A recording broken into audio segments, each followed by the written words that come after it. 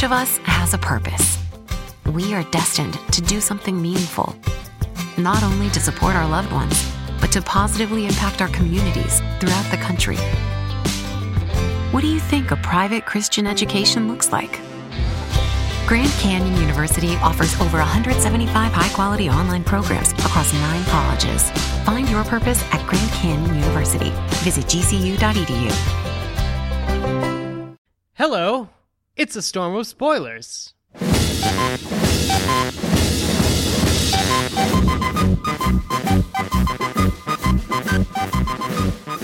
This week, we've collected questions of all kinds from you, the listeners, and we answer as many as we can.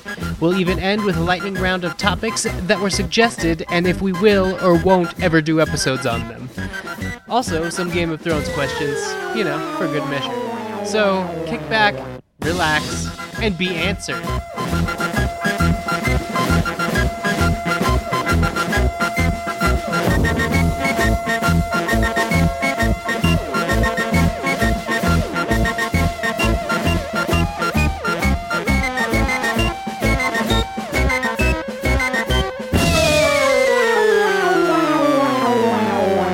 Hello and welcome back to the Storm of Spoilers off-season tour. My name is Dave Gonzalez, and if the Russians had anything against me, it would be that I haven't paid taxes on any of my golden bathroom equipment. The shower, the toilet, the sink.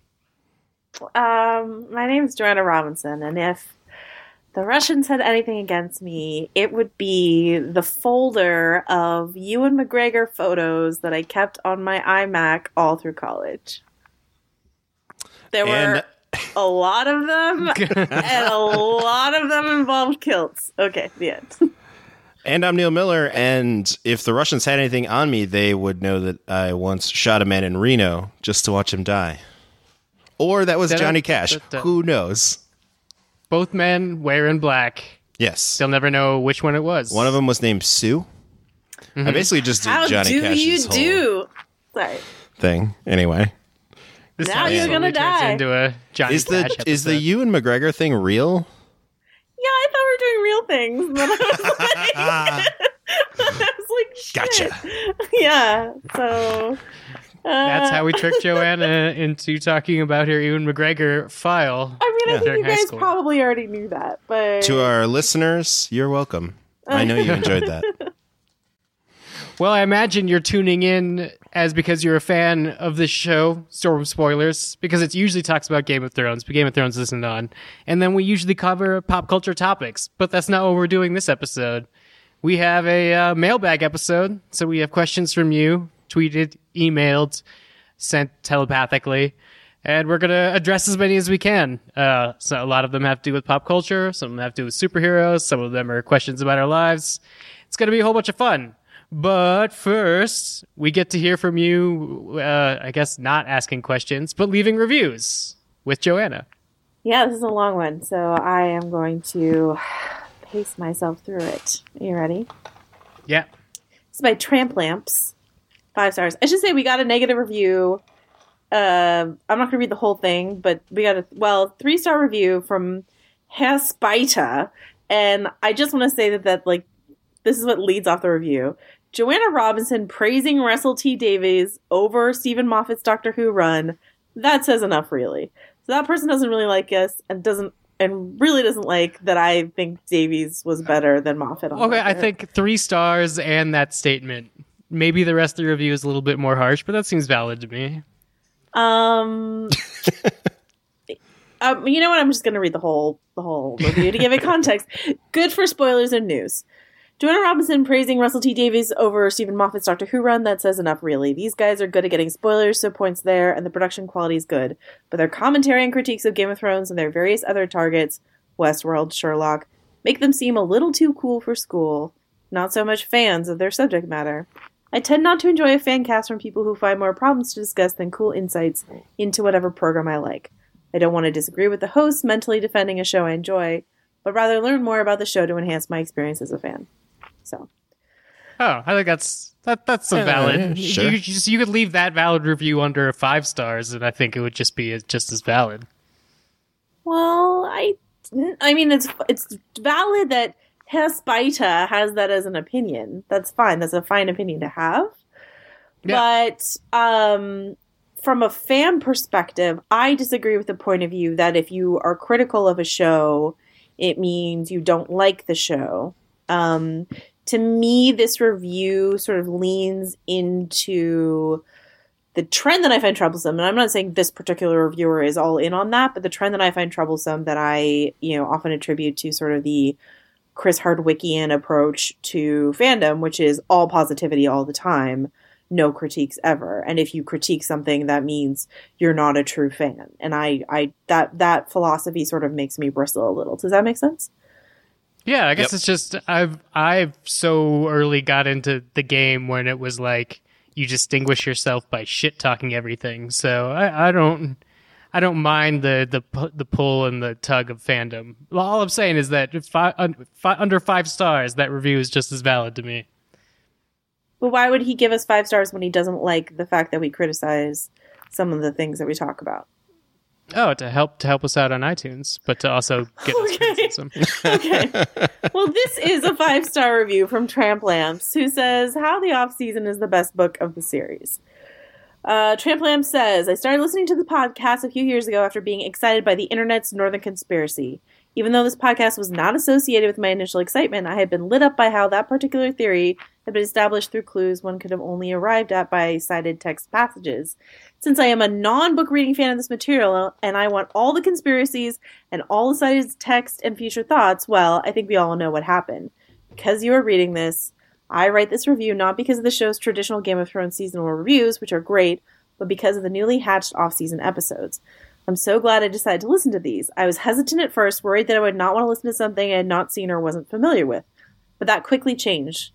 For it was a random episode in the summer of 2016 where I heard mention of the Con of Thrones convention. The excitement was palpable since this event is happening in my hometown of Nashville, Tennessee in 2017. I paused my podcast, went online, contacted for vendors, and booked and purchased my booth so that I might fulfill my destiny of selling my tramp lamps. Yes, mortals, I make lamps out of corsets and bustiers. What better opportunity to present my very strange, unique Illuminatis, and naughties is spelled like Naughties, to the best possible crowd in the known realm. I know this is like an ad for tramp lamps, but I don't mind. That was my aside. Joanna just said, I know I'm basically reading an ad for this person's thing, but I don't mind. Had I not been listening to the off-season on one episode this last summer, I would have missed this booth reservation, and I would not get to meet what I hope will be many of my fellow Storm Spoiler listeners, so we can all find out if Joanna is possibly doing a very twangy impression of my native Nashvilleian accent, which I worked very hard to get rid of since I was back in college in Clarksville, getting me one of them fancy liberal arts degrees in the theater a bunch of moons ago. That is, if she reads this. Thank you so much for the creation of the off-season. I know you guys work on so many other projects, and that the criticism and praise is ebb and flow, and one stinky review is sometimes the one that rattles on repeat. But just know, those of us who listen to you in our studio while we work on making art out of underwear truly appreciate what you do for us. I hope you can come see it for yourselves, and I hope to see many of you at the Grand Ole Opryland for Con of Thrones this year. Thank you so much, Storm Spoilers, for igniting more than just my headphones each time you post a new episode. Kelly. So that was long. That's a review, but worth it. So, that is a review. There was so much positivity and synergy. Got all of our brands together. I gotta pay for a tramp lamp carry-on coming back from Nashville. Illuminati's, like, great pun. What more could you ask for? So yeah, no, I mean that was just everything all at once. Even got a little Con of Thrones. Yeah, a little plug in there. Yeah. Yeah, so thank you to Kelly, and also thank you for the other review, the 3-star review. Like I love all the reviews. Obviously, maybe I love the 5-star ones more, but Well, I mean, you could give us 5 stars and yell at us, is what I'm saying. Okay. Like, if you have your valid opinions, Dave will take game the system together, right? Any feedback for 5 stars. Yeah, we almost took stickers for 5 stars this one time, and I'm still remembering it. Yeah, that was amazing. But before we move on to more juicy tidbits like that, let's hear about some things I didn't take stickers for. And we're back. I'm assuming you didn't have any Game of Thrones news, Neil, because you've taken it off the agenda. Well, I figured we needed enough time for all of these many questions that we got. So we'll talk Game of Thrones next week. For sure. Can I quickly say two like very inconsequential things? For sure. One, Maisie Williams has braces now. It's fun and exciting. But but two, you should not get like worried about her because Liam Cunningham said at the Golden Globes that they are wrapping shooting at the end of February, I think, or the beginning of February maybe. So like she could just easily be done with her shooting, and that's all. So Game of Thrones will wrap next month, and Maisie Williams has braces now. We will get worried if she doesn't get them off before next season starts shooting. Maisie Williams braces watch 2017. Yep, it's on. So. Oh, I needed somebody's face to watch. Now we know whose. Yeah. Cool. I guess Neil's going to be reading most of these questions, except for this first one. This first one comes with a special request, yes. Yeah, I'm supposed to do it in a Texan accent, says Noel from Dallas. I am not good at accents, so this is just going to be humiliating for everyone. So it's like, what's going to happen when Game of Thrones is over? I expect an episode or two about reflecting on the series as a whole, but what about after that? I don't want to lose y'all. That was pretty Nice. good, right? Yeah. No, it wasn't. I think... It wasn't nearly as mid-julepy as mine, I think. Oh, it started to pull there right in the middle, and I had to pull back. What do you say? Well, yeah, and Noel's inquiry, he needs me to arbitrate over whether or not this is Texan. I will say it's more Texan, at least what I'm familiar with, than Joanna's. What's the movie that I was making fun Steel of? Magnolias? Steel Magnolias. So I think, not bad. Very subtle. That actually sounds like somebody who probably lives about 30 miles outside Austin and comes into town every once in a while. So, we'll keep developing this.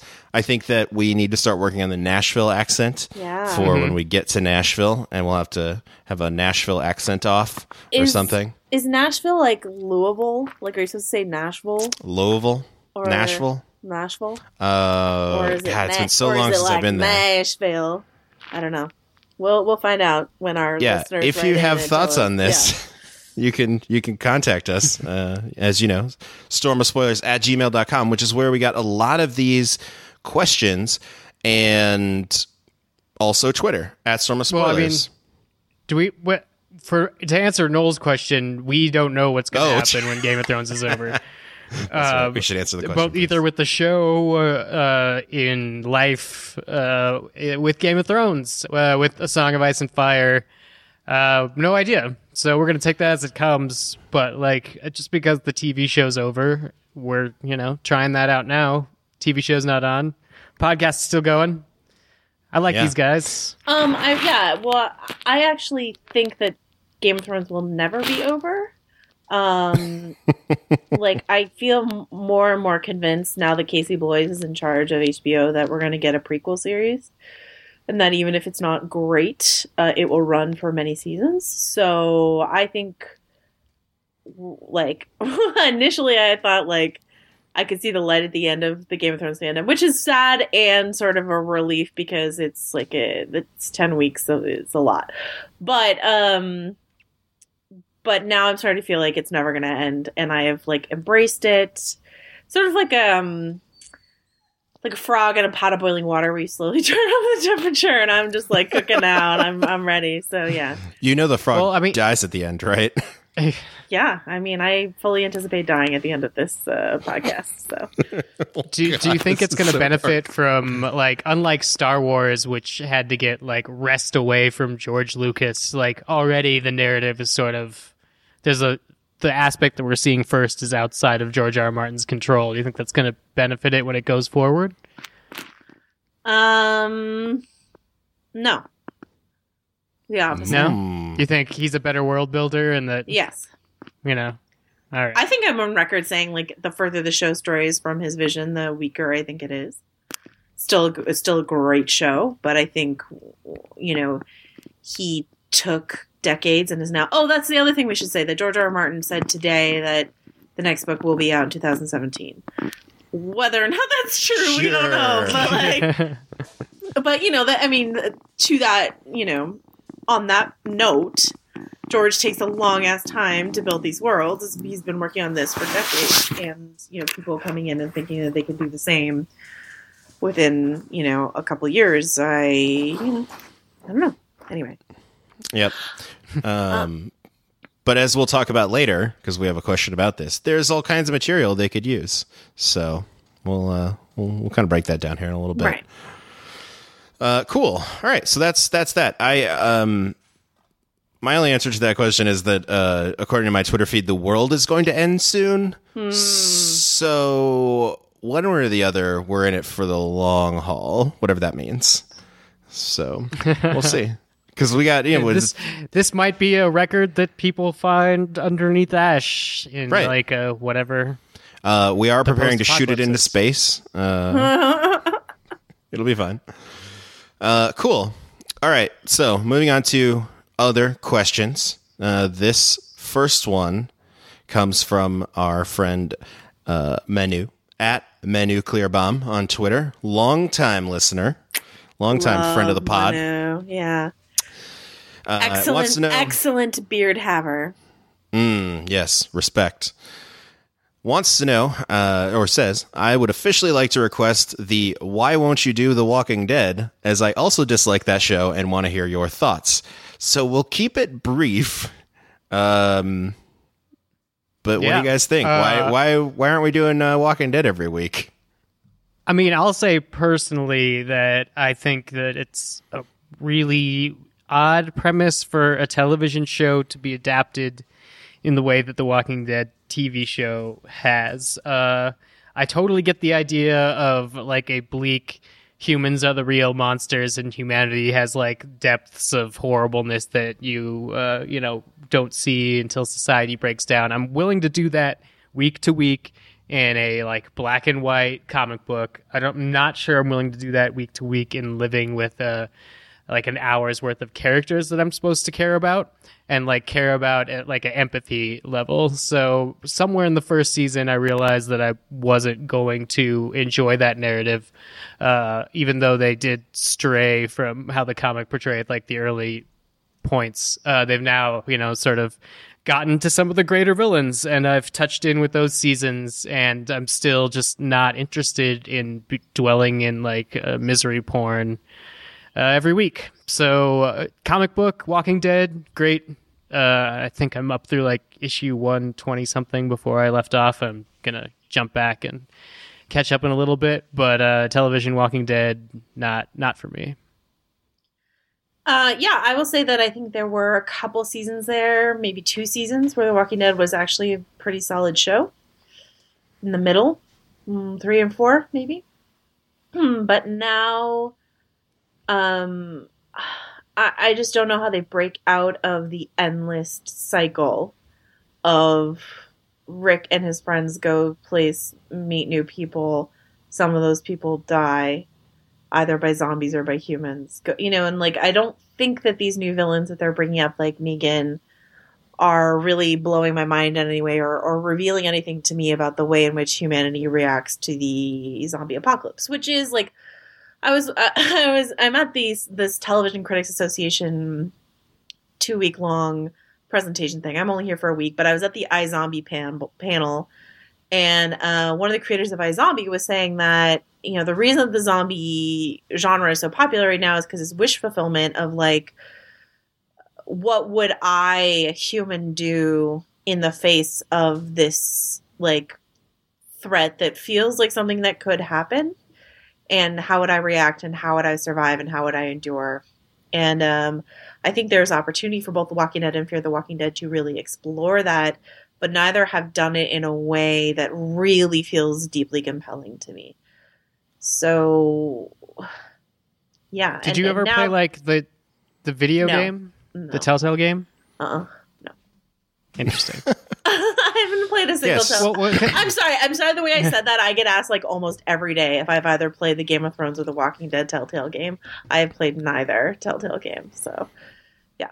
Neil, did you play the Walking Dead Telltale game? No. Okay, I'm just wondering because I don't care about the Walking Dead universe at all. Like there's no universe to it. It's America with zombies. So True. there's no built out universe, I guess, to me. Except where's Carl? I think the game sort of explores like, or puts you in what Joanna's talking about, like the end of the apocalypse wish fulfillment better, because it like makes you do things that are like, you know, horrible, but it's the way that you have it to do needs decisions. Right. And so I'm wondering if like the comic book works for me and like a video game works for me.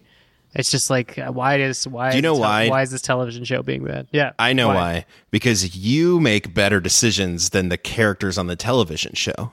The characters on the television show are not smart. And I guess my frustration after like 3 or 4 seasons of watching The Walking Dead was like, how are they not dead? I don't know about that. I think they're not smart. I don't think that's true. But I mean, like, I think that some of them are quite smart. I think Rick as a character really bothers me, and it's hard to like The Walking Dead. He's the leader. He's stupid. He's the leader. Yeah. They're all following Rick, which is a bad decision.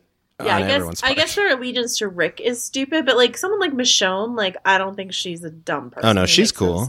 Yeah, so. But anybody who's following Rick points off. Well, she's like sleeping with Rick. So anyway, we can move on with this. Anyway, Manu's other question, which we're not going to fully go into, but he's also asking like, if this was sort of a tepid year for Marvel for us, which for me, I would give it like a B this year for Marvel. I just want to answer the question, even though Neil deleted it from the document, because he was asking what they could do next year to re-energize us. And like, well, that is a good question. I have to say that I think this upcoming year for Marvel is going to be Marvel's best year ever. They've got Guardians, they've got Thor Ragnarok, and then they kind of have Spider-Man Homecoming. They have Spider-Man Homecoming. And for me, I'm excited in order of Thor Ragnarok, Spider-Man Homecoming, and Guardians. I'm not saying a lot because I loved Guardians 1. And I'm really excited for Guardians 2. But I'm even You're excited in the reverse order that we're getting them. But I'm even more excited for Homecoming and for Thor Ragnarok. And I just think, this is a year we're getting a James Gunn film and a Taika Waititi film. That's incredible. This is a year where they're doing something really exciting with relaunching a beloved character like Spider-Man. So I just think it's going to be a big year for Marvel. That's all I want to say. It looks like it's going to be Marvel's most fun year.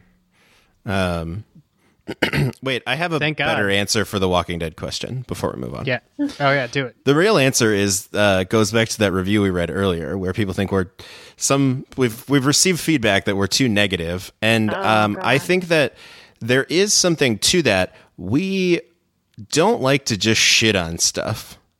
True. We like to be critical of things we love, but the Walking Dead thing would be so overwhelmingly negative that it's not worth doing, I think, because it would be depressing for everyone, and we're here to bring light to your lives. So we don't want to espouse overwhelming sadness, because I think at least the way I feel is like I would just be 100% terrible on that episode about The Walking Dead. I'd be like 85% terrible, and that's still, you don't want to hear that. Absolutely. Right. So. Okay, cool. Moving on. We got an email from Brian. This is about the Golden Globes. Since the Golden Globes were this past Sunday, I was wondering if you guys could talk about your reactions to the show on your next episode. I'd love to hear what y'all have to say about award shows in general, whether you like them or not, if you grew up watching them, highlights from Sunday, and what you would have picked in some of the major categories. I actually have a really good story for this one. All right. My mom is super into the Oscars, to the point where the most prized Christmas present I ever got her was this big book of Oscars history. So when it comes to award shows, I really like that about them. Like, it was something that I did with my mom, and it's fun to go to an Oscar party, and it's fun to try and predict who's going to win. And obviously that's something that I also do professionally now, so that's cool that I can make money doing that. But beyond that, they have as much meaning as you want to give them. But for me, there's a sort of personal fun thing about, because even now when I'm not, when I'm 1,500 miles away, my mom will text me on Oscar night and be like, "Who's going to win?" And we'll have an argument about it. Your mom should listen to my other podcast, Little Gold Men, about the awards. She just learned about podcasts this last time I was home. Well, she just learned how to do them. She knew what they were. Right. Oh, so I'll get her on that. Yeah. I grew up watching, the award shows, definitely the Oscars. I don't remember when I started watching the Golden Globes. Of course, now I have to watch all of them for my job. I will say for this year's Globes, I was really pleased to see them give love to both Claire Foy and The Crown, which, as you know from listening to this podcast, was one of my top TV shows of the year. I will say I knew they were... Well, the thing about the Golden Globes, which you probably already know, but if you don't, the Hollywood Foreign Press Association, who decides who gets the Golden Globes, they're like cuckoo bananas. And they're famous for making cuckoo bananas choices. And so you really can't, you can be pleased when something you like wins, but like if they pick something crazy, you can't be surprised. So when like Aaron Taylor Johnson. Well, yeah, Aaron Taylor Johnson is like the most egregious probably, but like when I was predicting the Golden Globes for my job, I predicted Billy Bob Thornton for Goliath, even though like no one's seen Goliath. Well, that's not true. I've heard some good things about it, but like that seemed like exactly the kind of off the wall Mozart of the fucking jungle. Wait, did he win? Yeah, he won. We predict that too. Yay! Our Film School Rejects. We're probably the only two that did that. They make crazy choices. So, I wouldn't get too bent out of shape when they make a wrong choice, but you can be happy when something that you're rooting for wins because it, shines a little extra light in it. I'm hoping that The Crown gets a few more viewers because it won. La La Land is certainly going to get a boost at the box office, I'd expect, because it won so many awards. So that's what I will say about that. In terms of like the Golden Globes themselves as like a piece of entertainment, I thought Jimmy Fallon was like kind of a crap host, to be honest with you. Because he couldn't turn it into a Japanese game show like he does his right show. Christopher Rosen of Entertainment Weekly tweeted out Jimmy Fallon as Michael Scott, and I think that was like the perfect description of Jimmy Fallon hosting the Golden Globes. And like he's better than Ricky Gervais, but like still we were so lucky to have Tina and Amy for as long as we did, and will we ever see their like again? I don't know. But so that's my thoughts on the Golden Globes and award show in general. Dave, I want to say that my mom's also into award shows, not like into the Oscars like Neil's mom, but into them as like pageantry, and has been since I can remember. It's become weirder since like the death of event TV. To like my mom will be like, saw the CMTs last night. I'm like, what the shit is going on? But like back in the day, your whole family would get together and watch, the Oscars or something, or like you said, like throw a party. Now I feel like a lot of award shows, I live through clips and news stories, and sometimes for things like the Golden Globes, that's not so bad. I hope that I don't ever completely give up on the Academy Awards, but I think I watch them more on Twitter now than I do actually on the television. It's because awesome people like me live tweet them.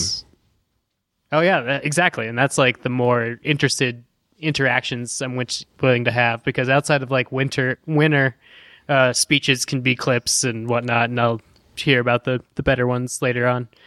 And then I think we talk about the Golden Globes on this week's Fighting in the War Room more too, so about the actual presentation. To not drag this out. Well, and I think one more thing and then we'll move on. I think what's always important with award shows is that you have a contextual understanding of who is giving the awards.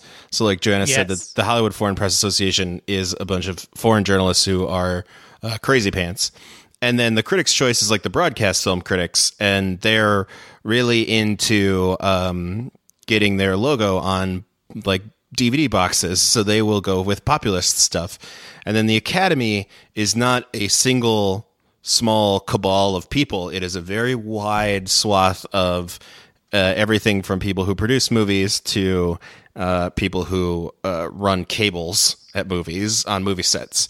So the Academy is kind of a big huge everybody always will say like, oh, the Academy, they don't like this or they love this. There are trends, yes, but they are not like a small group of people. So it's always good to have context and not take it too seriously, because otherwise you ruin it. Anyway, next question. Oh, okay, this is a good question. So at Hardy24 from Twitter for your mailbag episode, I'd be keen to know your thoughts on *Halt and Catch Fire*. For me, one of the best shows on TV recently, and this is part of our very long list that you guys sent in of shows we should probably cover. I think *Halt and Catch Fire*, though, is one that is a good example of a show that we probably won't do a whole episode on, but I hear is good. Do either of you guys watch *Halt and Catch Fire*? I watched the first season, which was notoriously not very good. And I watched the whole first season. And then I didn't watch season 2, and apparently season 2 was fucking great. And then I think season 3 has already happened, and then they're doing season 4 and done. I could be wrong. But it's one of those things where I got so far behind, and I just don't see myself being able to catch up. Plus, so few people, this is a terrible thing to say. From a practical point of view, so few people watch it that even if I spend the time to catch up, like for my job, if I write about it, no one's going to read about it. So that's terrible. And that's not always my approach to something, because I like shining lights on things that people aren't watching, obviously. But I've heard it's really amazing. I've heard that they really they promoted the female characters to sort of be the center of the show, which started out as it's funny because the show kind of started out as this in the Mad Men Breaking Bad tradition of Lee Pace as this white male antihero, and sort of progressed, and then they promoted the female characters who are played by Mackenzie Davis and I want to say Kelly Bichet. I don't know how to pronounce her last name, but they became sort of it's a tech. It's a show about tech. Carrie Bichet, there it is, and it's a show about tech world in, what do they call it, the Silicon Prairie in Texas, and in the 80s. And yeah, I've heard amazing things. I'm way far behind. I'm probably never going to catch up. Maybe when I quit my job and have infinite time. There you go. You think that's ever going to happen. We're ever going to be able to stop working and have infinite time. I haven't seen any *Halt and Catch Fire*. I think I might have seen the first 2 episodes, but it was far enough back, and it was the iteration that Joanna was talking about that I was not interested in. The sort of anti-hero Texas Tech thing. But if it did turn into a female-led Texas technology 80s show, that at least on paper sounds good to me. Yeah, my perception is that Mackenzie Davis, who played this hacker character, and Carrie Bichet, who I believe is a programmer, she was working for Texas Instruments in season 1. I think they strike out and form their own company, and so it sort of focuses on what they're doing, which sounds really rad, and yes, right up Joanna's alley. But for some reason, I don't know, man. Sorry, I feel like I've let everyone down. Well, it's also weird for me that I've never watched any of it, because it's set in Texas, which is where I live, and I love Mackenzie Davis in everything. So strange. But stranger things have happened. Sorry, what? Yeah. Here's a question for at Hardy24, because I know you're listening. Tweet at us and let us know if we can just skip to the second season, because if that's the case, I might be able to get caught up. But if I have to watch a whole first and second season, probably not happening for any time soon. Cool. So we'll see. And there's a question for you. Next one from Jesse in Chicago. This is not pop culture related, but I am fascinated about how y'all got your starts in pop culture commentary and journalism. As someone who went the corporate law school route instead of indulging my love of movies and art, good choice, I would love to get some background on how y'all ended up doing what you're doing, how Joanna ended up at Vanity Fair, etc. What do you see yourself doing in the next 10 years? This podcast. And lastly, she says, starting your own media company seems very in vogue. And there's another question. We'll save that for a minute. So let's start with Joanna, because she got named in this one. Oh, how'd you end up where you are? well, in terms of what I'm going to be doing in 10 years, obviously I'm going to be watching *Halt and Catch Fire* because I will have quit my job and have infinite free time. Okay, so we'll still be doing this podcast because Game of Thrones spin-off season 25 will be happening. Exactly. I actually really like my origin story, which sounds insufferable, but I'll say it anyway.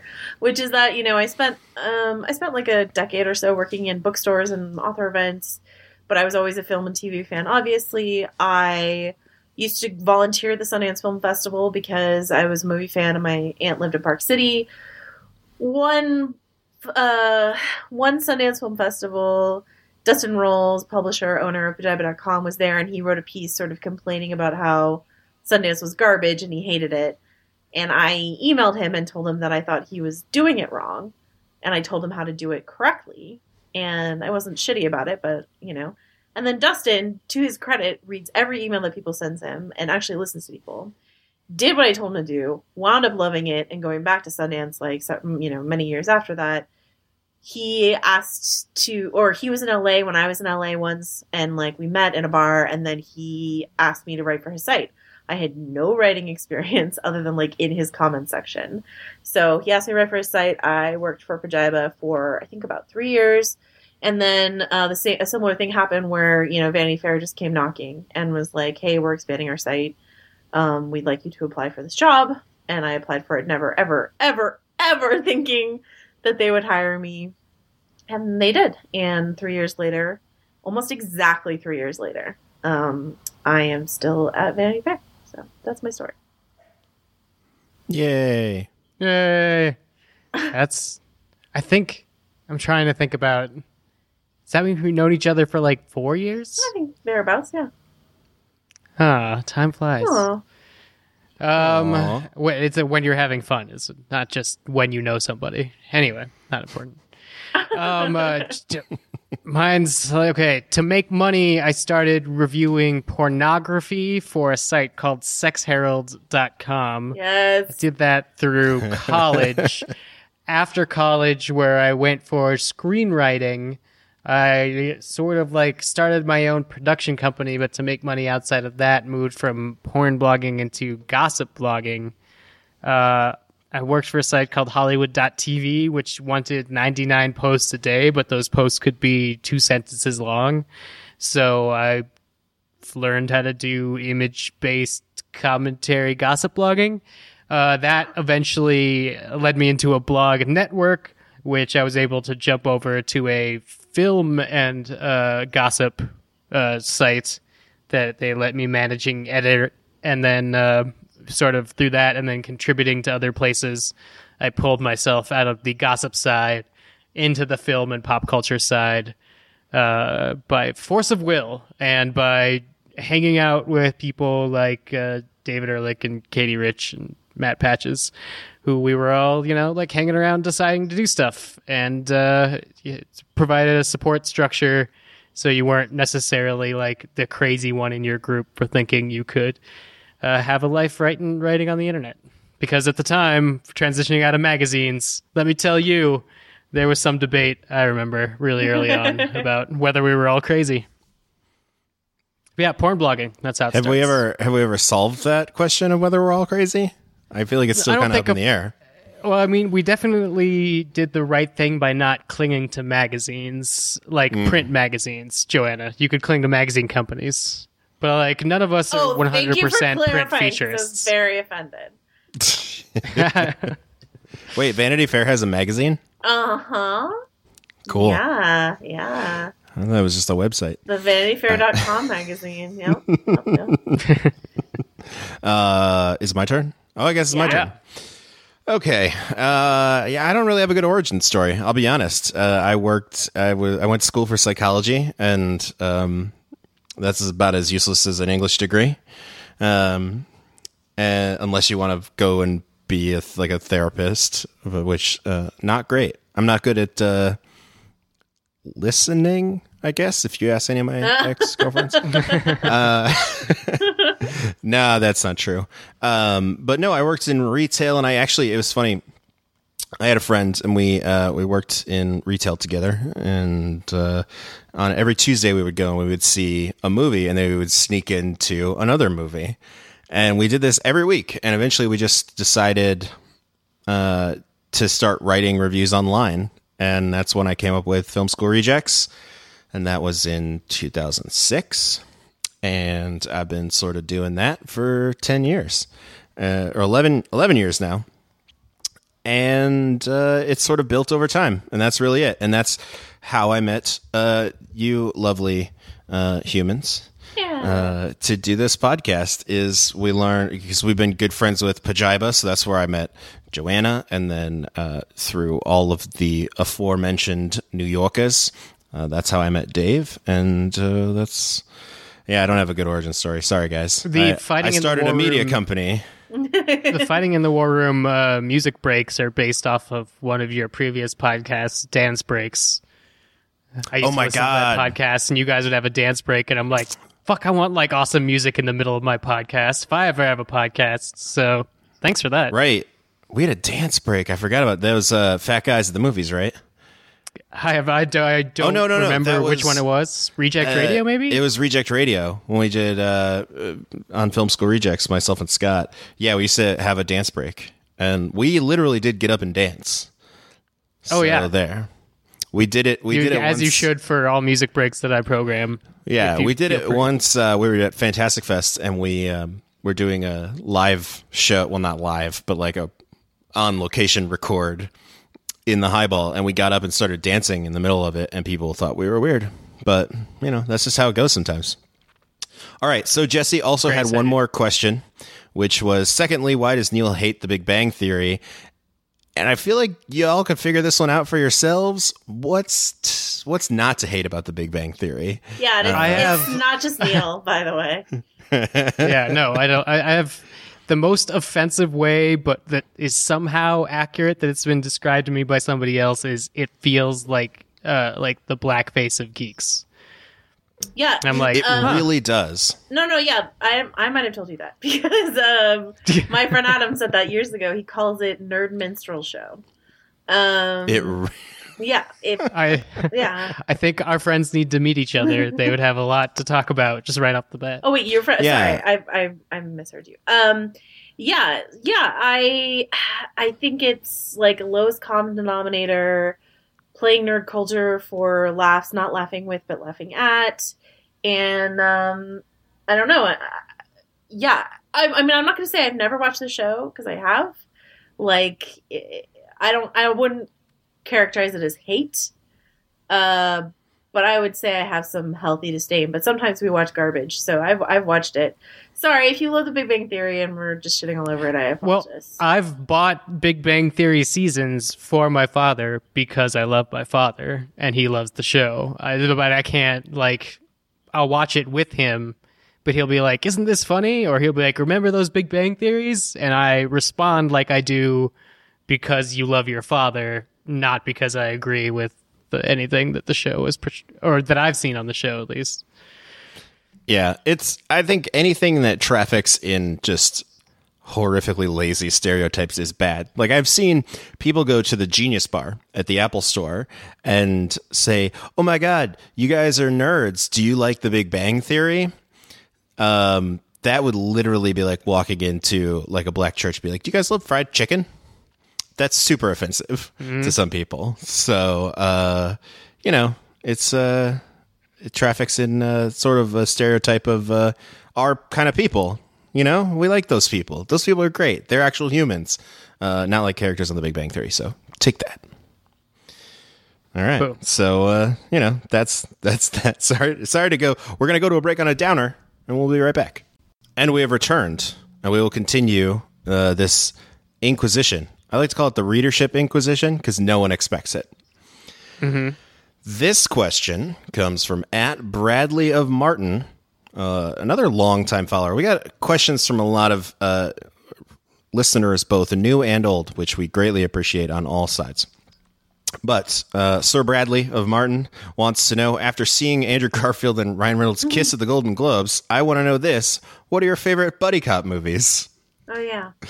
I love absurdity. That's good. That's a good, fun question. I'm going to go first. Ha-ha! Yeah. Ha! I'm going to take the best answer, which is Hot Fuzz, obviously. Hot Fuzz, this year, my favorite one, two favorite ones I saw, like Nice Guys and Zootopia are great buddy cop movies. And I don't think it's out yet here in the U.S. I don't remember, but I saw it at South by Southwest. This Means War with Alexander Skarsgård and Michael Pena is a weird one, but a really fun one. So there you go. Oh crap.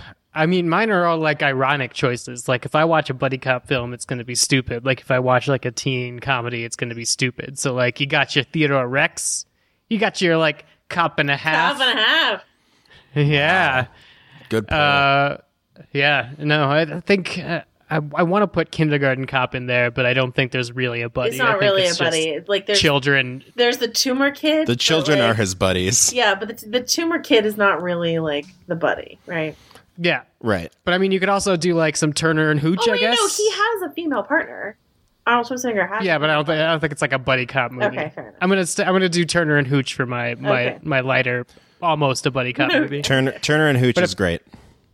Yeah, but if I want to watch a stupid blow 'em up buddy cop one, it's Bad Boys 2, and it has been for a long time. Yeah, I'm going. It's funny because this all intersects because Joanna picked Hot Fuzz, Dave picked Bad Boys 2. I'm taking it back to Bad Boys, which is where this all started. Michael Bay's first movie after directing, well, just commercials and music videos.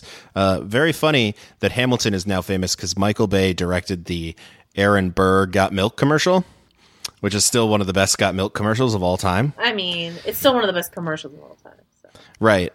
And so all the way back to Bad Boys, I would also go maybe Tango and Cash. That's another good one. But for me, it always goes back to Bad Boys and Bad Boys 2, just like the characters from Hot Fuzz. So good stuff. All right, so this next round comes from Luke, which presented a number of questions, one of which I'm not going to ask you guys, but I am curious about this first one. Luke infers, I have not watched any of this yet, but infers that the second episode of Sherlock was a big improvement in 30 seconds. Do you think that that's true, Dave?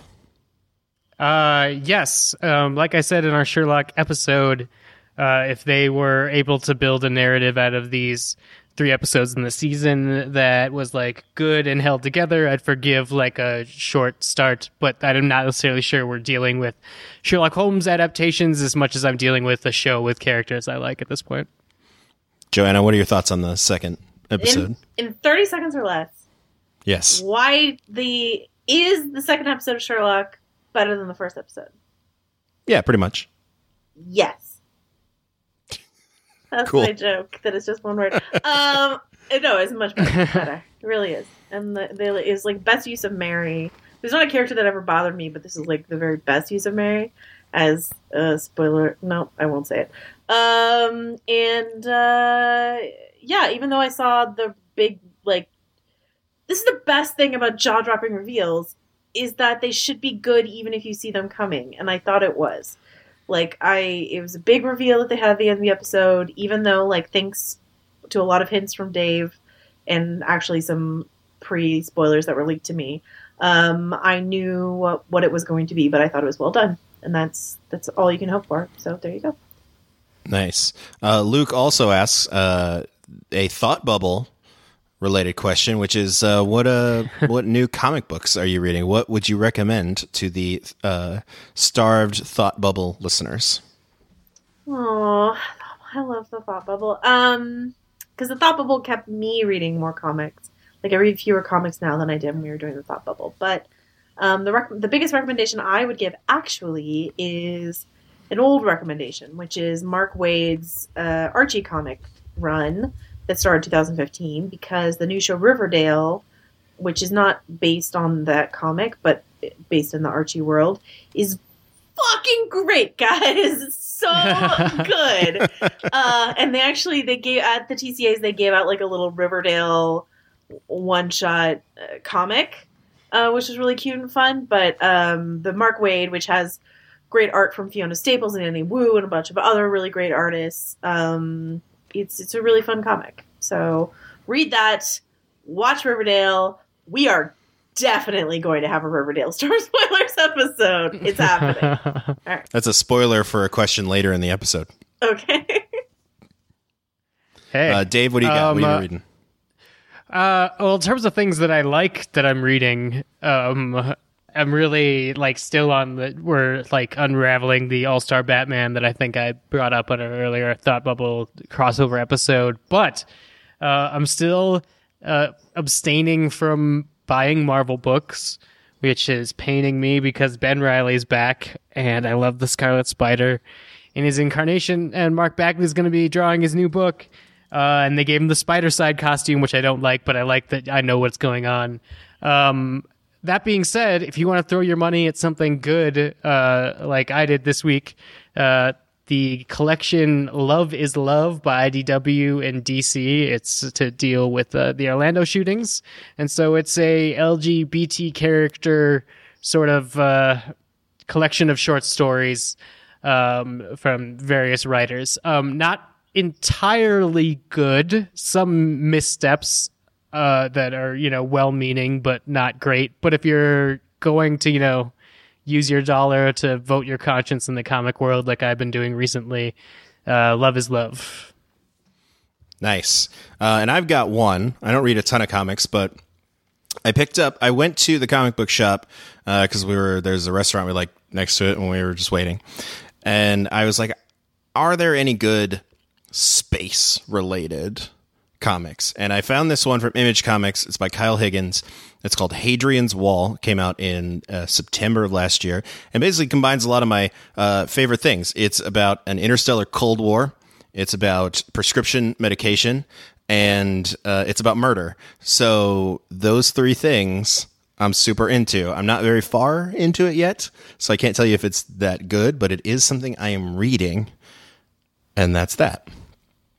All right, so that answers 2 of the 3 questions we got from Luke. Here's another one, real quick. If you were a tree, what kind of tree would you be? We'll start with Joanna. Jesus. I'd be a redwood tree. A mighty California redwood tree. Oh, you stole mine. I think I'd be an aspen because I'm skinny and disappear in forests. I think my desire would be to be a redwood tree, to be big and strong and sturdy and only fall down after hundreds of years. But I would probably end up being like a cedar tree, which is something we have here in Austin, which is what makes everyone have terrible allergies.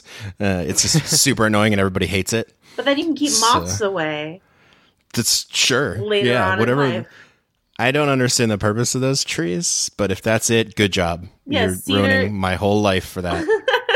Cedar chests. Like cedar-lined closets, they keep moths away. So that's why things holding clothes are often made of cedar wood. For sure. Yeah. Okay. Sorry. Cool. Next one from @PopReview140 on Twitter. Who picks the music for your show? We are very much fans of the same rap, and also not a question, but Fleabag is the best show of 2016, which. Pretty good. Fleabag. So, Dave, who picks the music for our show? That'd be me. Yay, Dave! That's all Dave. I like music. I try not to make it too weird unless it's, a week that I feel weird. It really is my mood depending on the edit or if I can make a joke out of it. Nice. So, for this week on Fighting in the War Room, we did a trivia thing that we call Patches Matches, and I found a song about a girl named Patches from Old Shantytown. So it's gonna be great. Nice. All right, next one is an email one from Joe. Joe writes in, I know from Twitter that recently Joanna was reading The Kingkiller Chronicle by Patrick Rothfuss. Are Dave and Neil familiar? Do you have any thoughts on the future movie/TV project involving Lin-Manuel Miranda? And does Joanna have any fan casting ideas? I feel like we're probably eventually going to do an episode on this, right? For sure. That feels right. Yeah, it sounds like it. I've never read it. Dave, have you ever read it? Nor have I, but it sounds like I might. Yeah, sounds like we might eventually. And but Joanna's halfway through book 2. Cool. Book 1 is definitely like the best. There's only been 2 books though. Book 2, my roommate described book 2 as the best D&D campaign she ever read, which I think is pretty accurate. Yes. Book 1 was my friend described as Good Will Hunting Goes to Hogwarts. I think that's also accurate. So these are descriptions of the Kingkiller Chronicles. I don't know why I resisted them for so long. I think just because they were so popular, and you know how I do that sometimes. But when they announced that Lin-Manuel Miranda was doing like a movie/TV show about it, I decided, I can't resist being a smug book reader, so I, went ahead with the books. So I fan casting ideas. No. For Kavoth, I haven't thought about it. For Bast, I was trying to think about it, and like the best thing I came up with was Alden Ehrenreich. But he's way too famous now to do that. He's Han Solo. Yeah, but if you guys have ideas, you listeners, tweet at me at Joe Wrote This. I'm here for all your Kingkiller Chronicles fan casting. I'm totally not going to combine them into a post of some sort. Me? Do it. I can't. Do a fan casting post. That's not on brand for my publication, but but I could do a great tweet thread about it. So there you tweets. Go. All right, cool. So the next one comes from Max, and Max requested that Joanna reads his question in the Ben Affleck Batman voice, which. Really, I think we should attack this one of 2 ways. There's no way you could read this whole question in the Batman voice, or you would destroy your voice, and you need that for the TCA. So we'll spare you. Can you do a Ben Affleck Batman voice, I guess, is the better question. Give me a line. Because I have my Christian Bale Batman impression. It's funny. The only ones I can think of are the Christian Bale lines, like, swear to me. Yeah, swear to me. There isn't an iconic Ben Affleck Batman line. Do you have to parrot a line, or could you just need a line that'd be funny to hear Ben Affleck's Batman? No, say? I'm just saying if there is like a famous line, I could probably get into the impression, but I've blocked. If you could hit us with do you bleed? Oh yeah, do you bleed? You will, nice. Right? Isn't that what he says? Yeah, yeah. That's the most famous thing he says in that whole movie. Well, hopefully he gets to make his own Batman movie and he can have his own lines. Is he not the one who said, like, why did you say Martha or whatever? Or no, he does say, why'd you say that name? But his mask's half smashed open, so it's so it's only half Batfleck. Half Batman voice. Half Batfleck, half Ben, okay, or Bruce. Okay. All right. Yeah. To Max's actual question, there are, I'm going to summarize here because it's a long one, but there are essentially 5 big comic book movies coming out next year, 2 from DC, 3 from Marvel. If you were to rank them 1 to 5 on your, in order of anticipation, 1 being most anticipated, 5 being least anticipated, where would you rank these? Let's start with Joanna. That's so funny. Yeah, because I did kind of spoil this earlier, but it feels like, well, now you got to add Wonder Woman and Justice League in. Well, but it feels like crap to do this. Sorry, Max, to do this without talking about what Fox has coming, because Logan and isn't there another one next year? Oh, I feel like there's another really, really good one coming next year. But Logan, okay, so I would put it number 1, Thor Ragnarok, number 2, Spider-Man: Homecoming, number 3, Guardians. Number 4, Logan. Number 5, Wonder Woman. Number 6, Justice League would be what I would do. No, Justice League is negative 20, really. But anyway, that's my ranking. So, what do you guys think? What do you got, Dave? I'm going to say most anticipated would be Spider-Man: Homecoming. Second most anticipated would be Wonder Woman. Third most anticipated would be Thor Ragnarok. 4th, Guardians 2. 5th, Logan. 6th, Justice League. All right. I'm going to throw a whole wrench into all of this. Number 1, I think, for me, is Logan. Number 2 is Wonder Woman. Number 3, by a country mile, is Lego Batman. And then I think it goes Spider-Man, Guardians, Thor, and then like number 19 on the list is Justice League. I can't wait to revisit this list once you've seen Thor Ragnarok, Neil, because Thor Ragnarok is the one I'm setting up to be the biggest surprise because I expect a lot from Guardians. I have very high hopes for Spider-Man, but Thor, I have kind of low expectations, and I know that that'll work out for me because Taika Waititi is excellent. He's a genius. But I am really looking forward to Logan. I think Logan's a really strong contender this year. I agree. And Wonder Woman. Who knows? Yes. I don't know. This is a good year for franchises we had given up on, like Thor, Spider-Man, and X-Men. All the DC movies, the X-Men origin line. Yeah. So, this is I think it could be a really solid year for comic books. Not that they've been like suffering at the box office or anything, but I just think creatively, like, this is going to be for like one people of who are smart and like comic book movies. This could be a good year. I don't know about smart, but like I think it's just who like quality. You can say, I'll say it for you. Being so much for people who like than I good movies. No, I don't want to.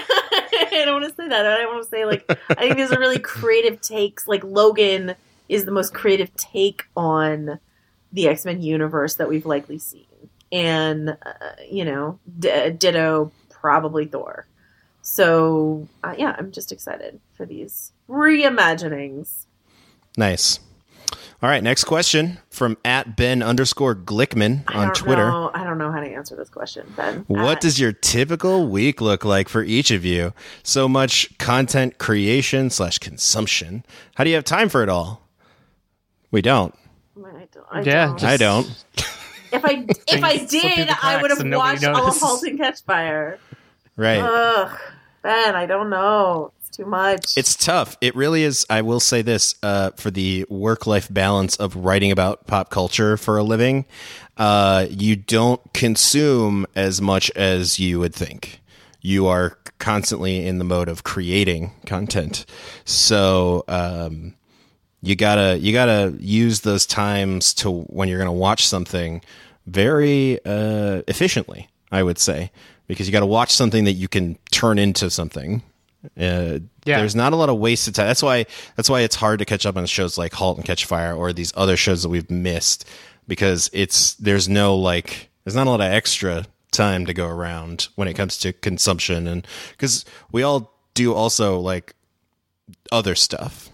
I don't know about you guys. Yeah, well, like, my eyes are always bigger than my mouth, so it's like I'm more like, I'll watch all the Godzilla movies again, and then it's like I love it, but it's having to do targeted content really makes your moments of actual fun content very special. Well, I also sometimes like stubbornly, I think I've talked about this before, I stubbornly try to find shows that I can't write about, so I can actually just turn off my brain and have like a viewing experience just like every other normal human on the planet.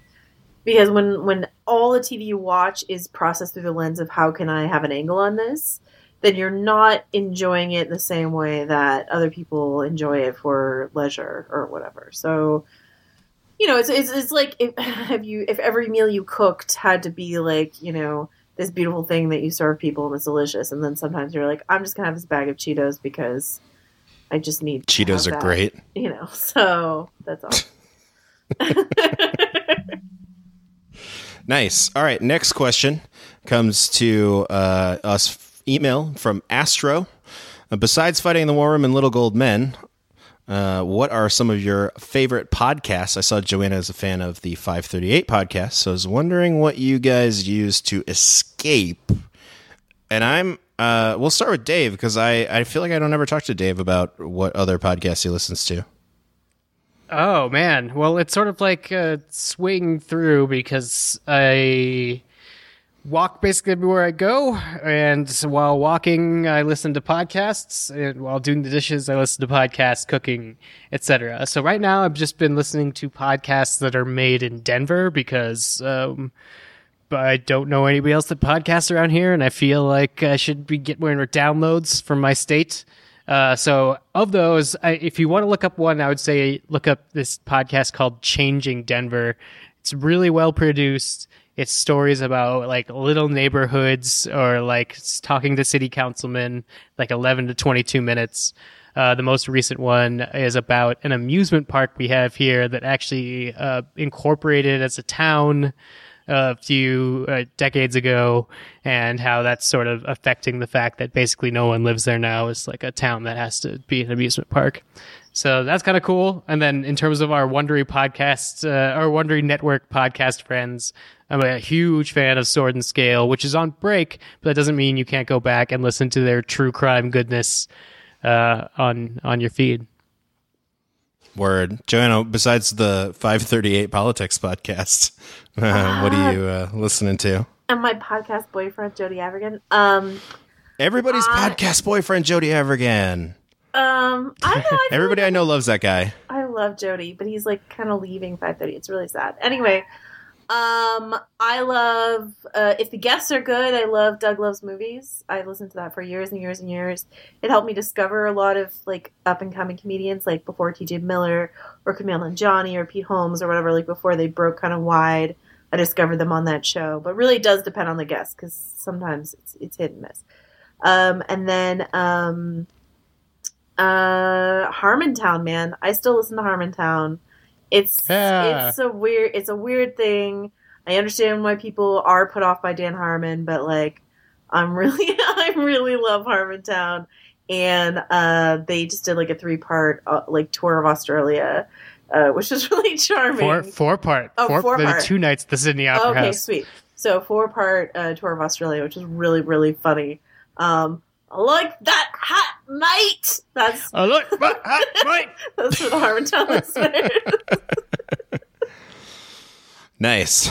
I've got a couple that I escaped to. It's weird because when you say escape, it's like, how do you get out of your normal bubble? But it's like I just instantly jump into like politics. So I listen to like Slate Cultural Gabfest or Slate Politics Gabfest. And listen to the guys from Keep It at 1600 who are now on a new show called Pod Save America. I like those guys. And then I'm a big basketball fan, so I listen to the Zach Lowe podcast, The Lowe Post, which is like the best basketball one. And for interview podcasts, I am really into comedians who host their own podcasts. But I really like The Truth and Eliza with Eliza Schlesinger. It's kind of like Mark Maron, but a little bit shorter, so that's good. But I've always listened to the usuals, like Maron. He's pretty good. So it's comedy, basketball, and politics, I guess, are where I go to escape.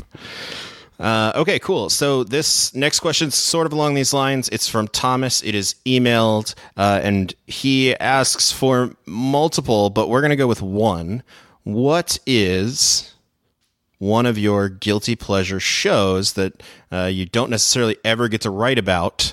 And he notes that he, his wife, and his brother-in-law love watching Lethal Weapon and Speechless. Hey, man, Speechless is a really good show. That's also what I'm told. I support that, Thomas. I don't think that's a guilty pleasure. I'm not going to say the same thing about Lethal Weapon, but Speechless, great show. Yeah. But your guilty pleasure is? This is a hard one. I guess it's not really a guilty pleasure since it's a great show and actually like won a lot of awards and was really highly rated and all that sort of stuff. But I don't talk enough about what Frasier means to me as a show. I guess I talk about it on Twitter, but like, I watch Frasier a lot on Netflix. We talked about how there isn't a lot of time to watch shows that like we can't write about, but like it's true that like if I want a show to go to sleep to, which I don't usually do, but if I do, it would be Frasier. If I'm like deeply multitasking and need something I've seen a million times, it's Frasier. Like I will just run through the 11 seasons of Frasier on Netflix. So that's my answer. Nice. Dave? In terms of like stuff that's currently been on TV, I think Joanna sort of made fun of me for liking this procedural, but I still watch Elementary. I don't think I made fun of you. Oh, stuff like about like I don't know what Dave sees in procedurals, but wow. well then. Wow. Fuck you, Joanna, on last week's episode. What did I miss last week? Yeah. That's I don't really get to talk about it, but luckily I really like the person who, I forget the girl's name now, who is recapping at the AV Club website for Elementary, and she does, what Joanna does for Sherlock at Vanity Fair, she did for like a season of Elementary, and I realized that she knew what she was talking about. And now, even if nobody else is watching it, I have one critic that I could read and feel like I'm in a group. Aw. It's like friendship. Yeah. Except at a distance. I, to answer this question, first must reject the premise of it, because I don't think you should ever feel guilty about anything, pop culture-wise. There's things you should feel guilty for in life, but when it comes to liking something, don't feel guilty about that. It's fine. That's what they're there. Things are there to be liked by someone. This is something I realized a long time ago.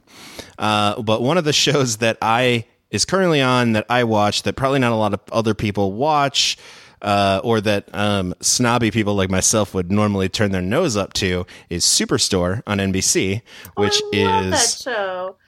Yeah, and so I mentioned earlier that I spent a lot of time in retail in my life, from age 16 to let's say still in there part-time every once in a while.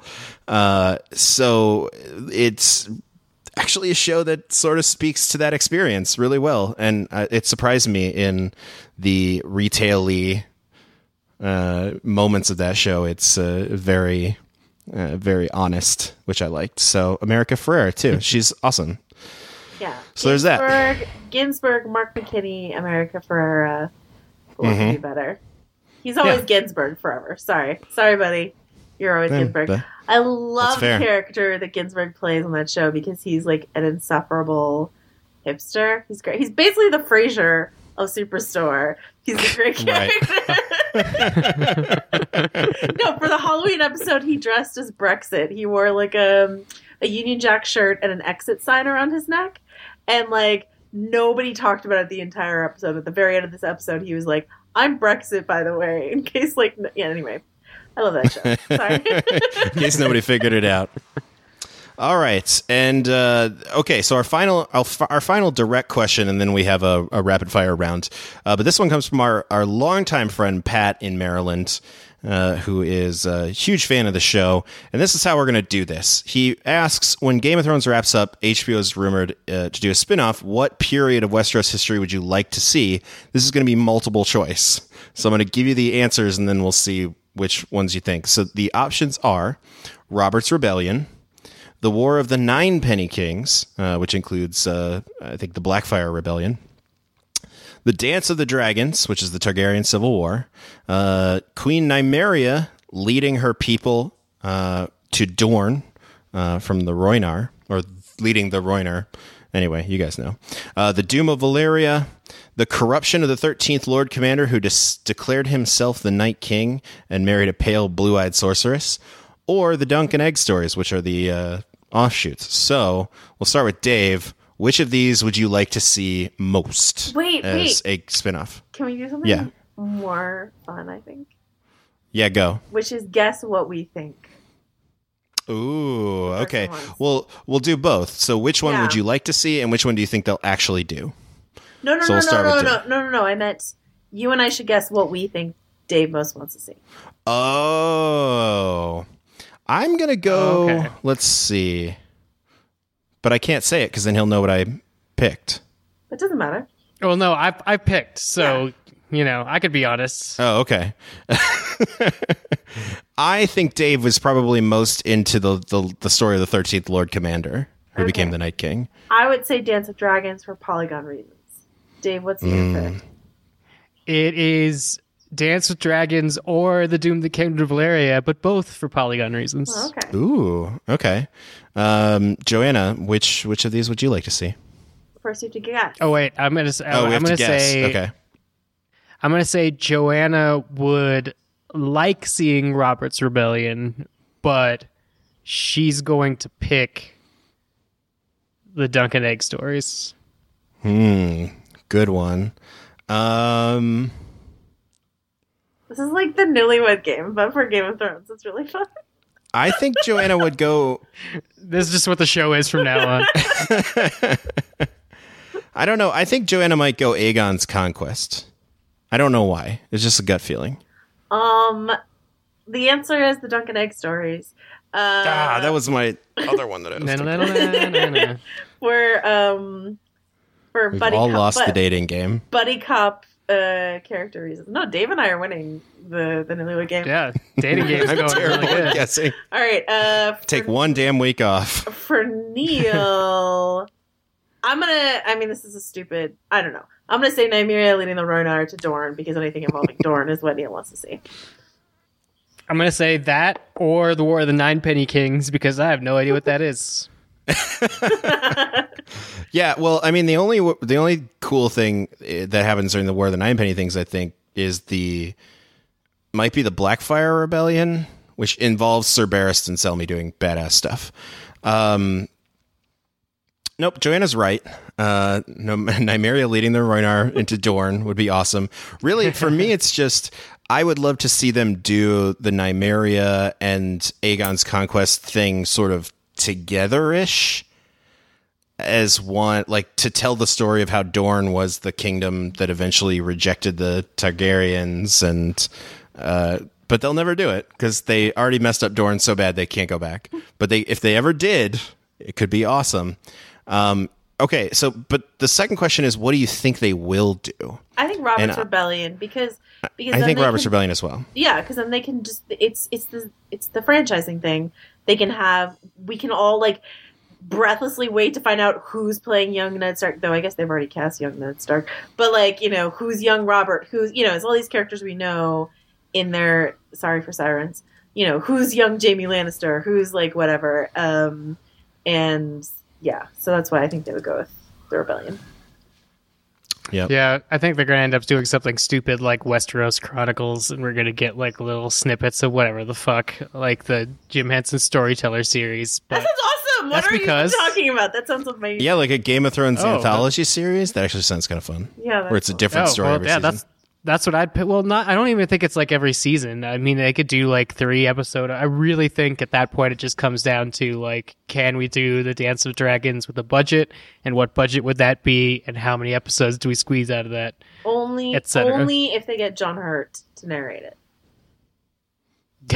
Yes. That's great. All in. Agreed. Okay. All right. Cool. We've reached the rapid fire round of this mailbag episode, which I affectionately called "Cleaning Out the Rookery" because we're cleaning up all the ravens. So this is, we got a lot of questions about, would you do a show about blank? And this is where we're going to probably reveal some of our upcoming schedule. So it's really long-held feelings about other things. I guess we don't know. Sure. So this is sort of a general, and we're not going to be held to any of this. None of this is set in stone. But this is more of a, would we consider doing an episode about blank in general? Should we all answer like just yes or no? Like all 3 of us? Okay. Yeah. It'll be funny if we disagree. I'm just saying. Okay. All right. First one is Steven Universe. Yes. Probably not. I've never watched it. It's like deep into seasons, right? Yeah, you have a lot of catching up to. Yeah. Can't do it. They're short episodes, but okay. Oh, that's fair. Doctor Who. Yes. Yeah, we're probably going to do a Doctor Who episode. This one, about to come out, a series of unfortunate events. I'm thinking yes. Yeah, we're probably going to do an episode. This is really more for the two of you. Would you do another Sherlock episode? I mean, I kind of feel... I know we were just to say yes or no, but I kind of feel bad that we did that Sherlock episode after only 1 episode. Like, I feel like we should have waited for all 3 episodes of the season. But, so the answer is yes, but probably we won't. But probably we should. I will do another Sherlock Holmes anything. Okay. So we might do maybe we'll do like a mini-sode or something like that when the season's done. And here's one that I'm actually just more curious, have any of us watched it? It's The Magicians, which is that sci-fi show, or have you read the books? Yes, I love them. books and Interesting. books and show. Oh. Yeah, I haven't done either, but I'm not opposed to it. So let's say sure. Yeah. This next one I kind of like. The Great British shows like Blackadder, Spaced, Red Dwarf, and Father Ted. This was one suggestion that we roll these all together. We might do this. Pip pip cheerio! No? Hell yes! Yeah. Anglophilia episode. Let's do it. Yep. The next one is one I'm pretty certain we're going to do is Twin Peaks. Yes. Yeah. Yeah, but fun fact, I haven't seen any Twin Peaks at all. Neither have I. Start soon. I think I'm about to maybe launch a Twin Peaks podcast. Oh, really? And if I do, Ooh, breaking Hey, Neil, news. we're hearing about this one before it happens. and if I do, we're gonna start with because the revival doesn't happen until May, so we're probably gonna start with like a rewatch podcast. So all the people who are intending to rewatch the show before Twin Peaks airs can watch along with the podcast. Then a little fire walk with me. And then, new Twin Peaks. I will say from the TCAs, live from the TCAs, on Sunday I got to talk to Madgen Amick, who is one of the stars of Twin Peaks, and it was like really she's awesome. And then I got to sit on this amazing Twin Peaks panel where David Lynch came out, said the lynchiest shit you've ever heard in your life. Someone was like, what's your process like working with Mark, whose last name I can't remember, who's the co-creator of Twin Peaks? They're like, what's your process like? He's like, well, Mark and I wandered into the woods, Mark and I took a journey and wandered into a woods and up the mountain, and there was a stream, and we got to a valley, and we looked down the valley, and there was the town of Twin Peaks. And he's just like speaking metaphorically, and he like every answer was like that, and it was amazing. So I feel like that's a story that needs to end with, and then I found $5. And then I found Now I'm here. And that's why you always leave a note. So, yeah, we're definitely going to do Yeah. a Twin Peaks podcast. That's breaking news on Storm of Spoilers. Joanna's going to do a Twin Peaks podcast, maybe. Probably. Yeah. Probably. When Joanna says she's going to maybe do a podcast, like it's already Yeah. happening. Don't. Just subscribe already. That's some behind the scenes for you there. All right. So there's actually 3 that are next that I feel like it's The Leftovers, Mr. Robot, and Ash vs. the Evil Dead. Are we ever going to do these? I would do a Leftovers podcast. That's the only one I would do. Oh, did I tell you I know how it ends? No, we'll talk off air. Okay. Well, I don't want to tell you how it ends. I don't know if I told you that I know how it ends. Not important. It's a conversation for later. Leftovers, maybe. Now there's going to be great Mr. demand Robot. for that podcast. People are going to be like, we need to know. Dave needs to spoil. Well, I could not broadcast how the Leftovers ends. Mr. Robot, I managed to just miss that in its first season entirely, and therefore never got its hooks in me. So I wouldn't be against doing a Mr. Robot, but not off the top of my head. And Ash vs. the Evil Dead, maybe. I don't know how much that I haven't watched any of it, but I would only really be interested in it if it is world building off the Evil Dead movies, which I don't know if it is or not. That's how ignorant I am. I would do a podcast about the Evil Dead movies, but I have not seen a single episode of Ash vs. Evil Dead, despite my love of the Evil Dead movies and despite my love of Bruce Campbell, the Mighty Bruce. Man, we could just do an Evil Dead movies podcast, and I think I'd be in pretty good shape. All right. Well, in this last one, someone asked if we would consider doing Beyond Rick and Morty, which we're doing some Rick and Morty in some manner. When it gets here. Whenever it shows up. But are there any other shows, animated shows like on Cartoon Network, that you would like to cover? And this is really a question for you guys, because for me, it's just Rick and Morty all day. Well, I almost had an Adventure Time podcast with Scott Beggs and Matt Patches now wife, Michelle. my wife. That I think you could still find if you search Podcast Time on Tumblr. What? But That sounds awesome. Yeah, I would do Adventure Time. This is going to tie the room all together. Are you ready? There is a show, I don't think it's on Cartoon Network. I believe it's a Netflix show called Troll Hunter, Starring Kelsey Grammer as Troll Hunter. I'm not kidding. All right. It's an animated show. He basically plays the Frasier of Troll Hunters. Troll Hunter, I watched a couple episodes. It's really fun. So, but I don't think we'll do an episode about it. So, no. But you never know. We go through dry spells where we have to find random stuff. Apparently we're doing Frasier, Neil. Oh, well, I guess that's fine. I've never watched any Frasier. I'm interested. Well, we got to start with Cheers now, and then by the summer we'll be ready with Frasier. Well, I mean, I've never sat down and watched Frasier. Like, I've seen Frasier. Like, everyone who grew up in the 90s has seen Frasier. And, like, I know that, like, Niles is awesome, whatever, and the Daphne's in the show, and Frasier's a radio guy. Oh, God, Neil. Yeah, okay, so we'll do a Frasier. But I have watched most of Cheers. I know that's a thing. All right, that's good. If you love Frasier like I love Frasier, you might want to check out the podcast Tossed Salad and Scrambled Eggs, hosted by Matt Myra and Kevin Smith. I'm not kidding. That's a thing that exists. So that's a pod. Is that a reference to Frasier? Yeah, the theme song is Oh yes. Oh, maybe I hear the blues a calling. Tossed salad and scrambled eggs. That's the theme. I'm not kidding. That's the theme. She chose to speak it. Yeah, she did choose to speak it. I love how much you love Frasier. Well, I'm like, I unironically am just smiling. It's just. Didn't I sing it with Dragon Eggs? Was that on Fighting in the War Room? I think at some point. Yeah, that sounds about right. Yeah. Oh, baby, I hear the dragons calling. Anyway, Frasier. It's what's for dinner. Okay, I'm done. All right, so apparently we'll do a Frasier show as well. The last one is a spoiler for next week. It is one of the more requested episodes, one of the more requested shows, and that is Netflix's The OA, which is the new Brit Marling show. So by next week, some of us are going to watch it, and we'll talk about it next week on our episode. Yeah. Well, I think none of us have watched it right now. Right. 2 of us are going to watch it by next week.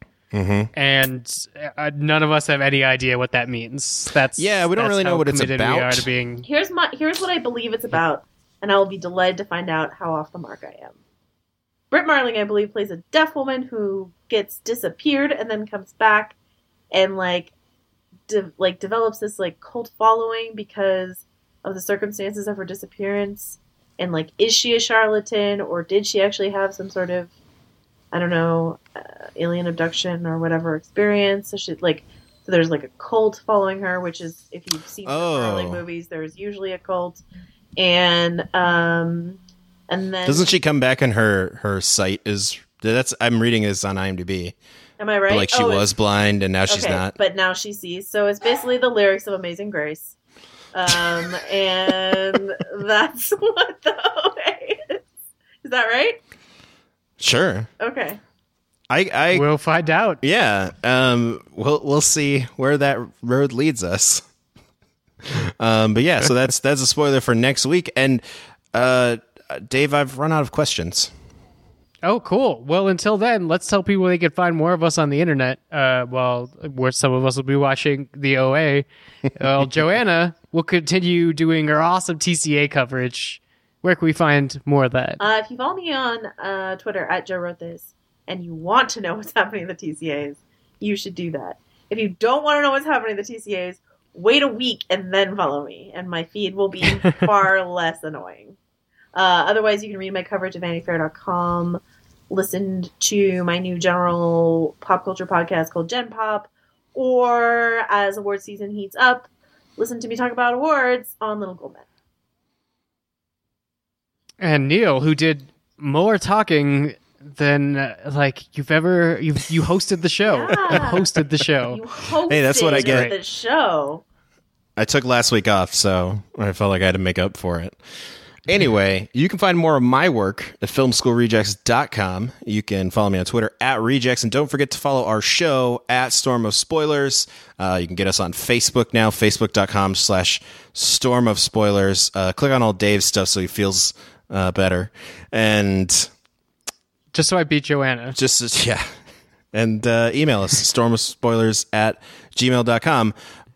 As you've now experienced, we save all of your emails, and we will eventually go back and probably do another mailbag episode at some point. So send us your questions. For sure. And I'm Dave Gonzalez. You can find me on Twitter at DA7E. You can find me this week at Thrillist doing a deep dive on the history of Slenderman, which was super fun. And you could find all my podcasting at fightinginthewarroom.com, including this wonderful podcast, Storm of Spoilers. We'll see you next week. Maybe we will have learned to see again, or maybe we will be lying to you, or maybe this is a stupid joke. Nothing you say will ever be wrong, 'cause it just feels good being in your arms.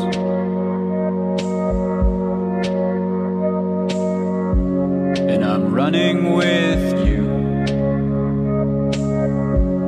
as fast as I can, singing to myself, I wanna hold your hand.